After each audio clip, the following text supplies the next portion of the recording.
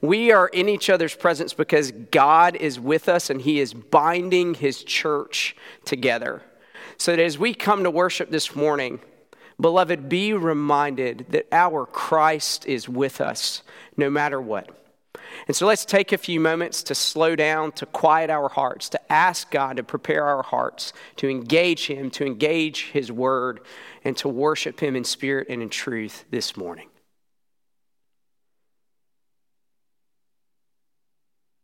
Beloved, hear our God call us to worship this morning. This is from Isaiah chapter 41. Listen to me, my friends, you whom I took from the ends of the earth and called from its farthest corners, saying to you, you are my servant.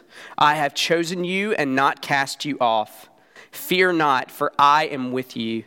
Be not dismayed, for I am your God. I will strengthen you. I will help you.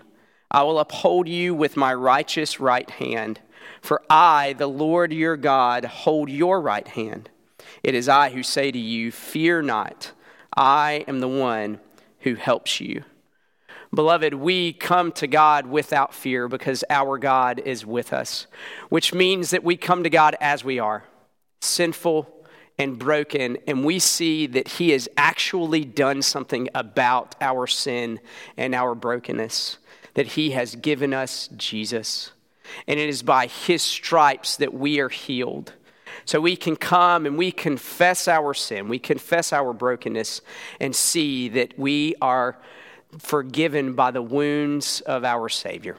So let's confess together this morning the confession of sin that's in your order of worship. We'll say this out loud together, and then we'll take a few moments to quietly and more specifically bring our sin and our brokenness to the Lord and see that he meets us in the blood of our Savior, Jesus. So let's say this confession together. Gracious God, your faithfulness is evident from generation to generation. You pursue your people, even when we wander away from you. We confess that we have been resistant to your pursuit of us. We cling to our desire for control, influence, and autonomy instead of placing our faith and hope in you, faithful God. For Jesus' sake, forgive our sin. Jesus pursued us in our sin and loved us unto death on the cross. Holy Spirit, teach us to see ourselves truly.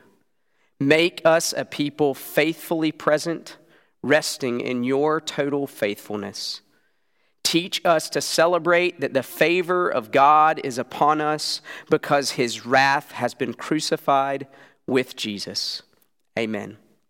And now let's take a few moments to quietly come before your God and to more specifically confess your sin and your brokenness and see that your Jesus forgives you and heals you.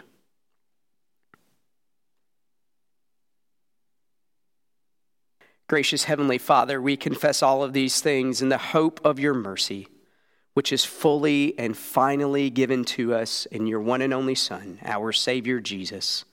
And it's in his name that we pray. Amen. Beloved, God wants you to hear his assurance of his forgiveness, his assurance of his grace to you and me in Christ. This is the offer of God's forgiveness, the gospel to us in Christ, that we have a God who is merciful and gracious, slow to anger and abounding in steadfast love toward his people. As high as the heavens are above the earth, and as far as the east is from the west, so far does our gracious God remove our sin from us, all in the blood of Jesus. We are a forgiven people in Christ. And so we are free, knowing that God is with us, to declare what it is that we believe about what Christ has done for us. And so I'm going to ask us this question and would ask that you please respond with me together. What is it, beloved, that we believe about the work of Christ for us? Christ was crucified, died, and was buried for our sin. By his resurrection, he has overcome death so that he might make us righteous before God. His resurrection is also a guarantee of our resurrection. Therefore, In this life we now live, Jesus has, by grace, changed our hearts to confess his name and present ourselves to him as living sacrifices. We are also free to flee the temptation of sin and run to Jesus. We are to live knowing that his blood speaks a better word than our sin. Our death is not a payment for our sins, but only a dying to sin and entering into eternal life. In the life to come, we will reign with Christ over all creation for eternity. We will fully experience the glory for which we were originally made.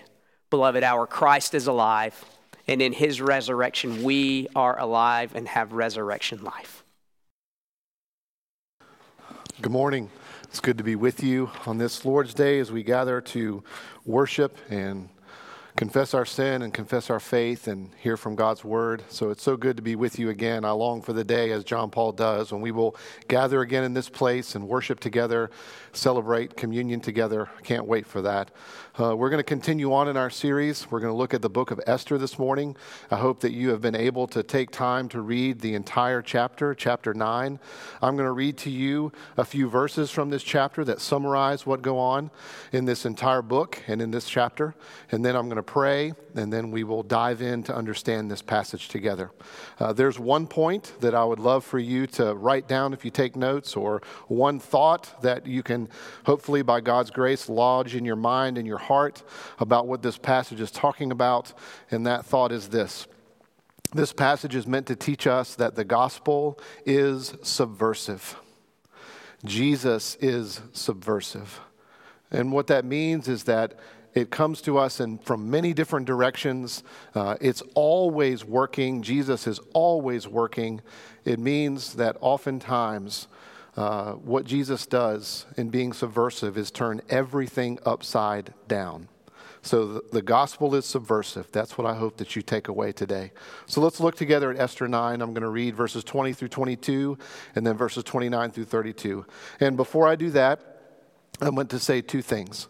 And I want you to know that I need to clear up some things from comments that I've gotten in some emails and texts and calls. And I need to tell you, number one, that this tan is not spray tan. This is real.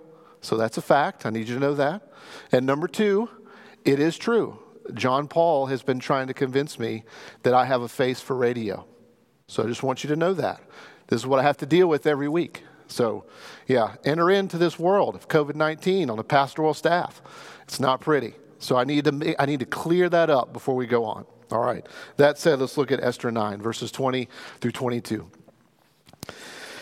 And Mordecai recorded these things and sent letters to all the Jews who were in all the provinces of King Ahasuerus, both near and far, obliging them to keep the 14th day of this month, Adar, and also the 15th day of the same year, year by year, as the days on which the Jews got relief from their enemies, and as the month that had been turned for them from sorrow into gladness, and from mourning into a holiday, that they should make them days of feasting and gladness, days for sending gifts of food to one another, and gifts to the poor.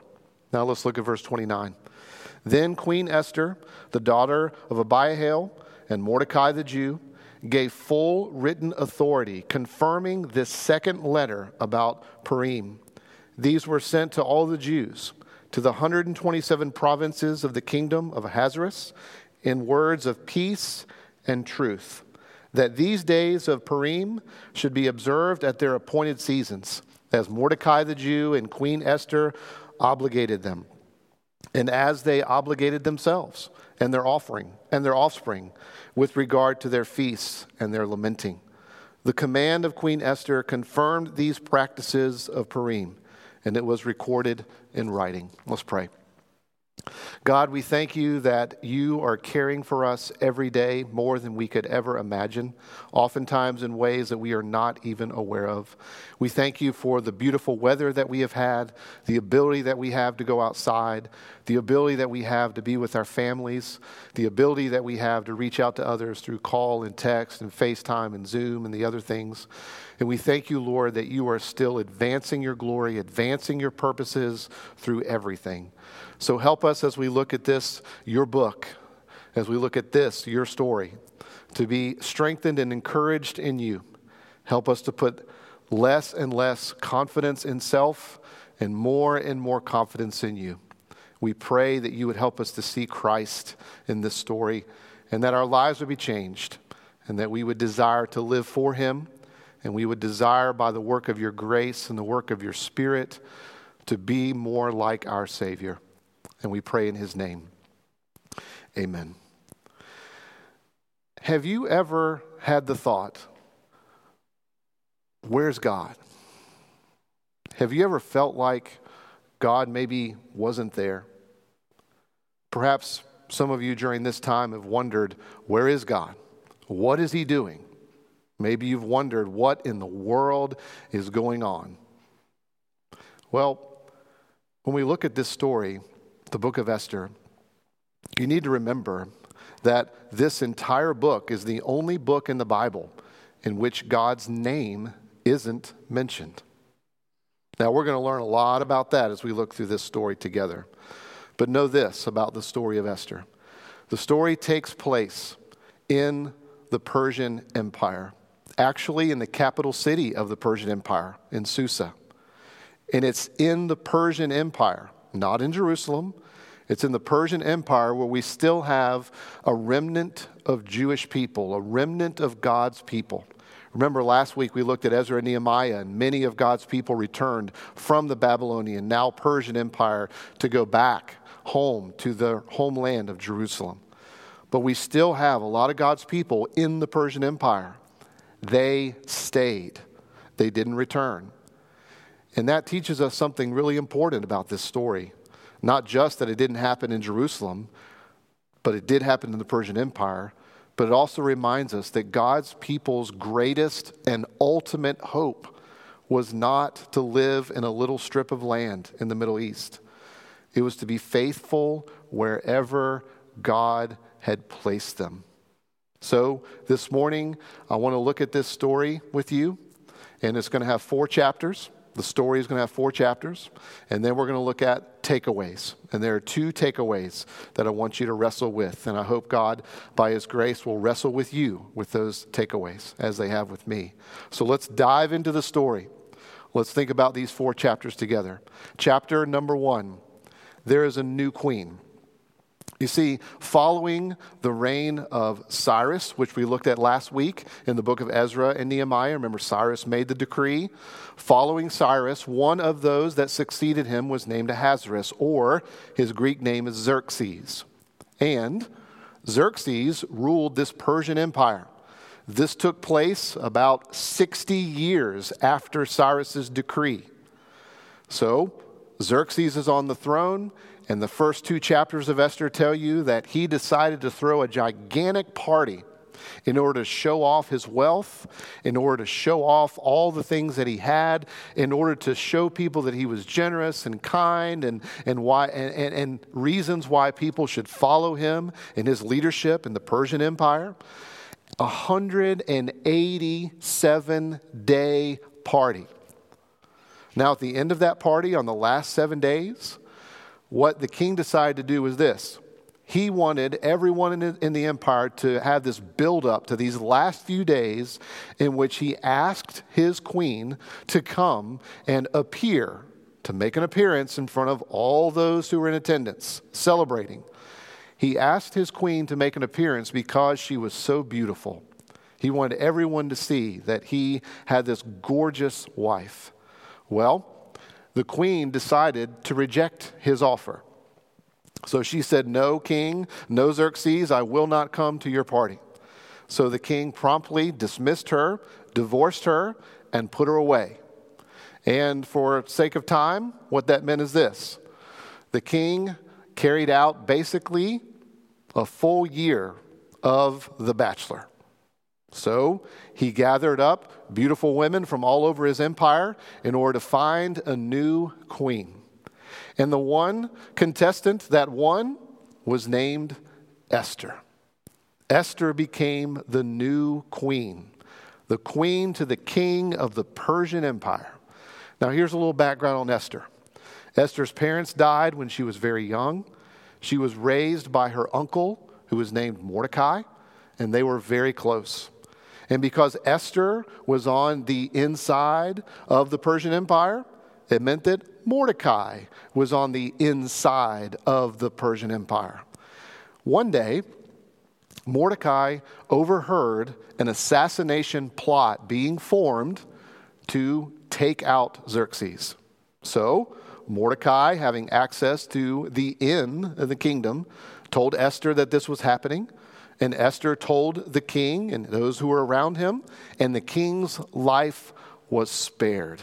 So Esther is already serving the king and already in his good graces. That's chapter 1. Chapter 2 of the story is this: anger. Now, the king, Xerxes, had a right-hand man. His name was Haman. Haman was full of arrogance and pride. He was power hungry. He wanted everyone to follow everything he said. He wanted the applause of every person that he came in contact with. So maybe it doesn't surprise you. I don't know. I don't know how familiar you are with this story. But Haman did not get along with Mordecai at all. Matter of fact, Haman was outraged because of Mordecai. So Haman goes to the king, being the right-hand man to the king, and he says, Xerxes, you need to make a decree. You need to make an unchangeable decree to wipe out all of the Jews. Now, you see, Mordecai was a Jew. Esther was also Jewish, even though she kept that from the king. So Haman convinced Xerxes to make an unchangeable decree to wipe out the Jews. And that meant literally hunting them down, killing, plundering all of their resources. Now, in the Persian Empire, it's also important that you know this. In the Persian Empire, whenever that type of decree was made, one that was unalterable and unchangeable, they decided when to start carrying out the decree in this way. They took some die and they rolled the dice. And the dice were labeled with each month of the year.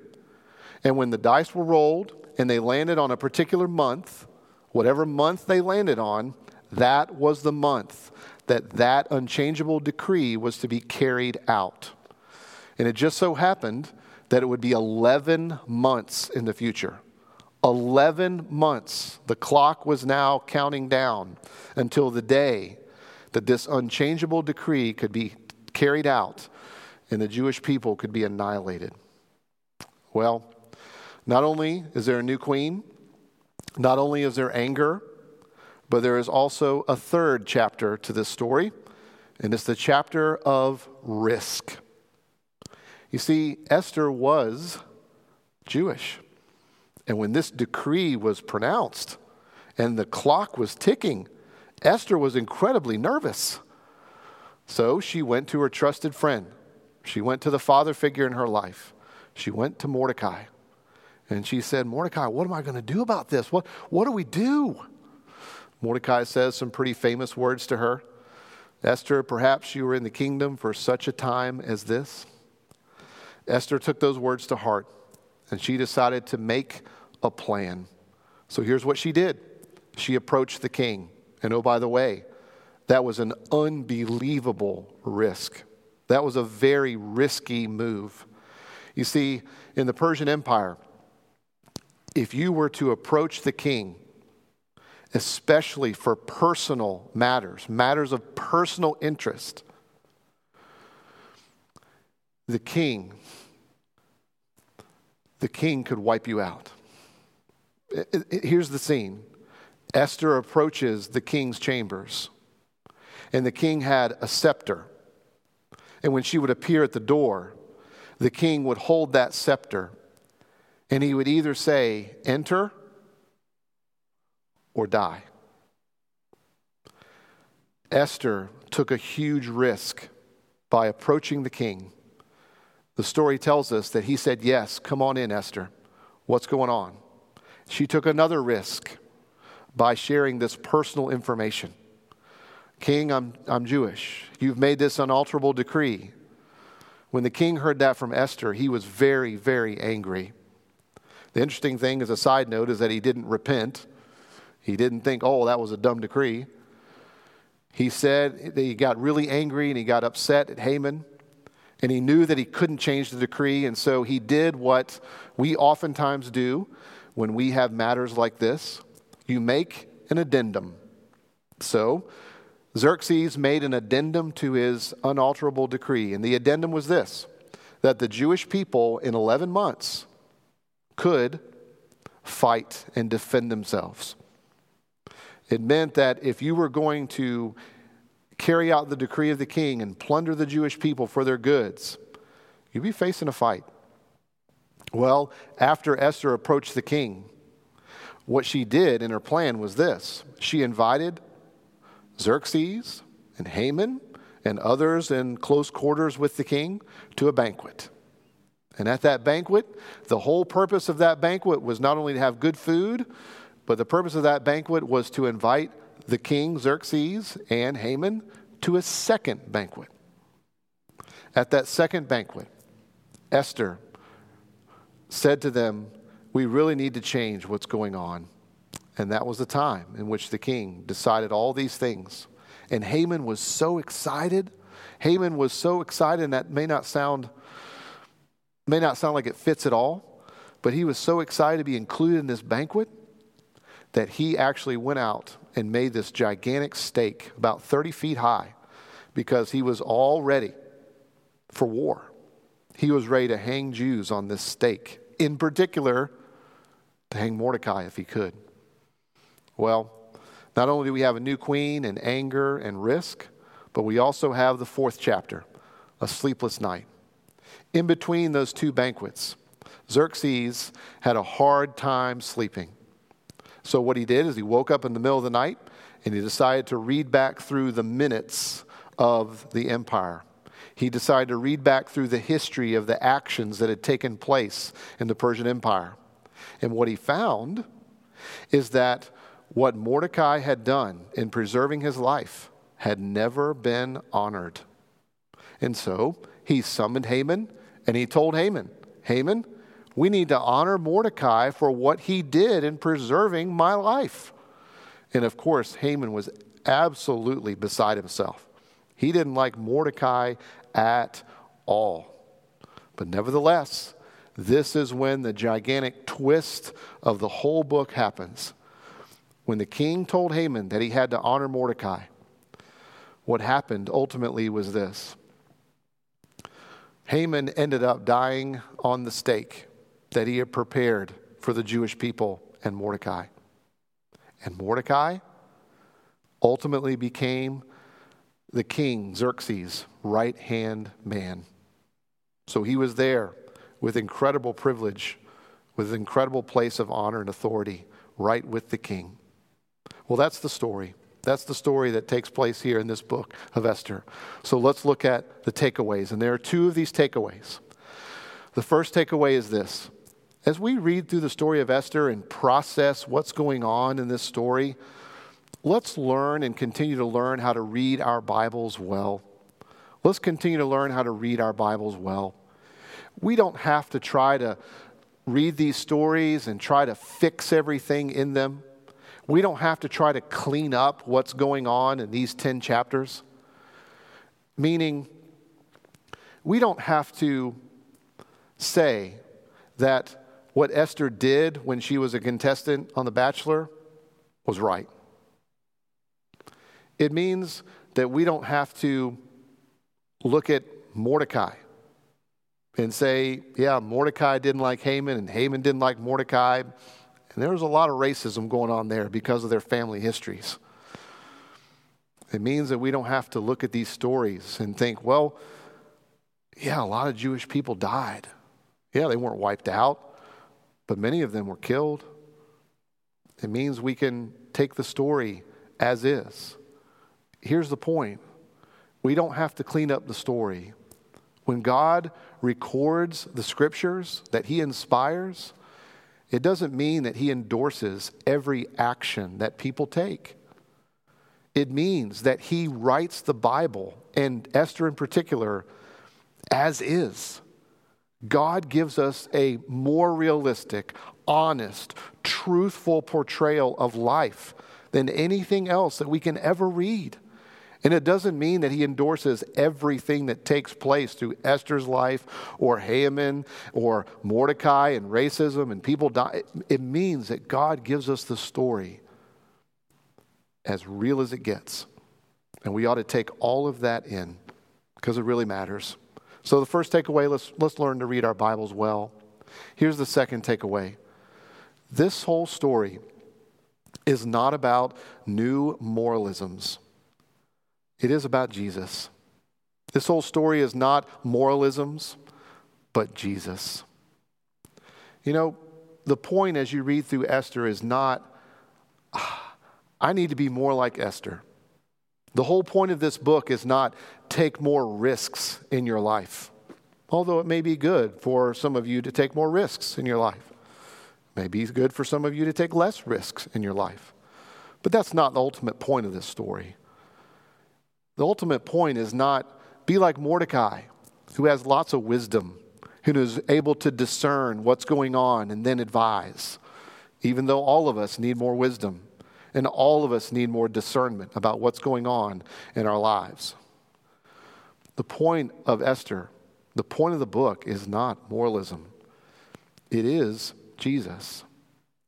You see, what this passage, what this book teaches us is that Jesus is relevant at every moment. Now, put yourself in the Persian Empire. Put yourself in the capital city. Put yourself anywhere in the Persian Empire and think about the reality of the decree that Xerxes made. The countdown's on.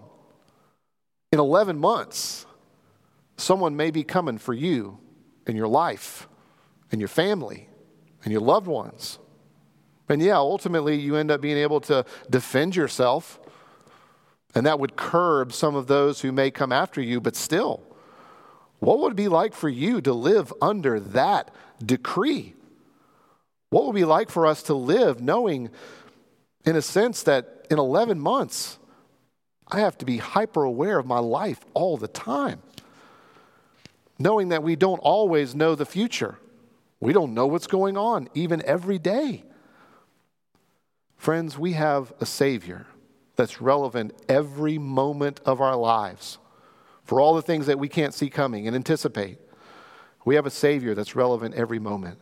Do you remember Jesus when he came? If you read John's Gospel, which we did together, do you remember there were times when he would say, "My hour has not yet come," and then later in the book he would say, "My hour has come"? Jesus knew what was going to happen with his own life. And he willingly came to lay down his life for you and me, knowing that his time had come to suffer and die for you and for me. Knowing that he had lived this life of perfection for you and for me. And the benefit of that, the benefit of having Jesus is relevant for every moment of our lives, the benefit of that is that he is with me all the time, every moment of the day. It means that he will pursue me with goodness and mercy my entire life. It means that he's numbered my days and numbered the hairs on my head. Jesus is relevant every moment of our lives. Secondly, this. Jesus and judgment. When you think about Esther approaching the king in the king's chambers, and when you think about entering into that doorway, the threshold of the king's chambers, and looking at the scepter that indicated life or death. Friends, you need to remember more deeply, I need to remember more deeply, that Jesus faced that scepter of life and death. He really took on all of the wrath of God. He absorbed it all for you and for me. So there's never a charge that anybody can bring against us. Even our greatest enemy has nothing to bring against us, because Jesus faced life and death for us. And not only did he take the judgment of God, but he actually turns that scepter into a rod and a staff that comfort us. He turns it into a loving disposition that we can have toward the Father, knowing that the Father loves us as his own children, and he disciplines us, and he corrects us, and he leads us, and he encourages us, and he gives us promises, and one day we'll be with him. And finally, remember that Jesus is absolutely subversive. He is working in everything and in every way, oftentimes turning everything upside down. You see, you realize that the whole book is leading up to this feast, the feast that we read about in chapter 9, the feast of Purim. Everything is leading up to this feast. Do you remember how it was determined when this feast would start? It would start after the dice were rolled, and then it determined that it would be 11 months. Do you remember that? Well, can you imagine what would have been going on again in your mind and heart if you were a Jew living in those 11 months, waiting? You wouldn't know what's going on in the kingdom. You wouldn't know what's going on in the palace until much later. You were not privy to all these things that were happening with Esther and Mordecai, with Haman and with others. We wouldn't be privileged to any of that information at all until much later. And no doubt we would be wondering, where is God? Where is he? Has he left us? We sure feel like he's not present. This decree has been made and now we're going to die. We're going to be wiped out. But by the end of the story, God's people saw what was actually happening, and I hope you will too. You see, the Hebrew word for dice is pur, the feast of Purim.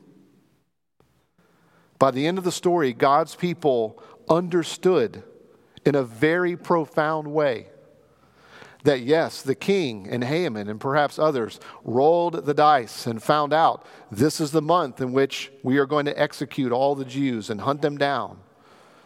But for God's people, they realized that the die was rolled, but God was in absolute control. God was overturning. God was caring for his people. He was preserving them. He was acting on their behalf. He was changing the hearts and lives of the king and those who worked with him. He was taking people out here and there. He was acting on behalf of his people. And friends, all of that is true for us in Christ. And that means that the day is coming in which we will have a celebration and a feast too. And we will celebrate everything.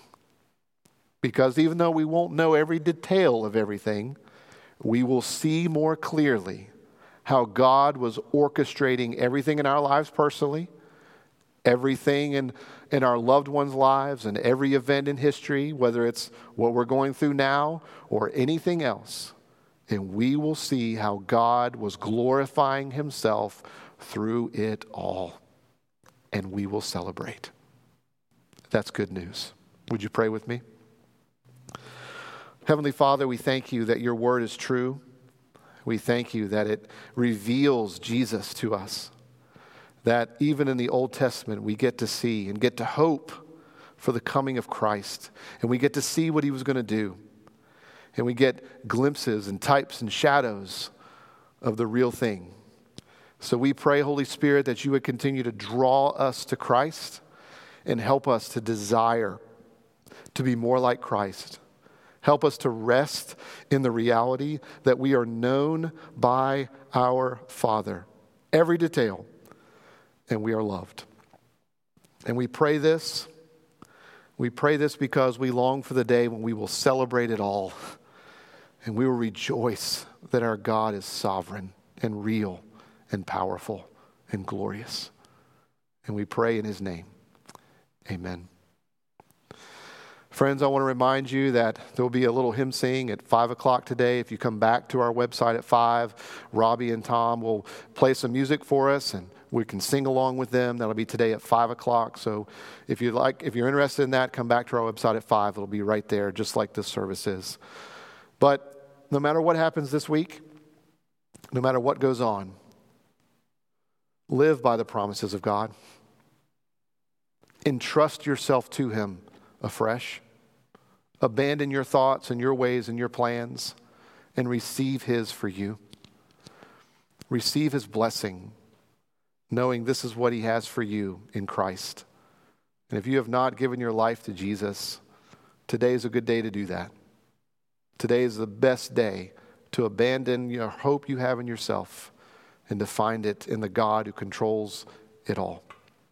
So hear this, friends, and by the Spirit's power, live like you believe it. The Lord your God is going to bless you. He is also going to keep you. His smile is upon you this week, and he will be gracious to you.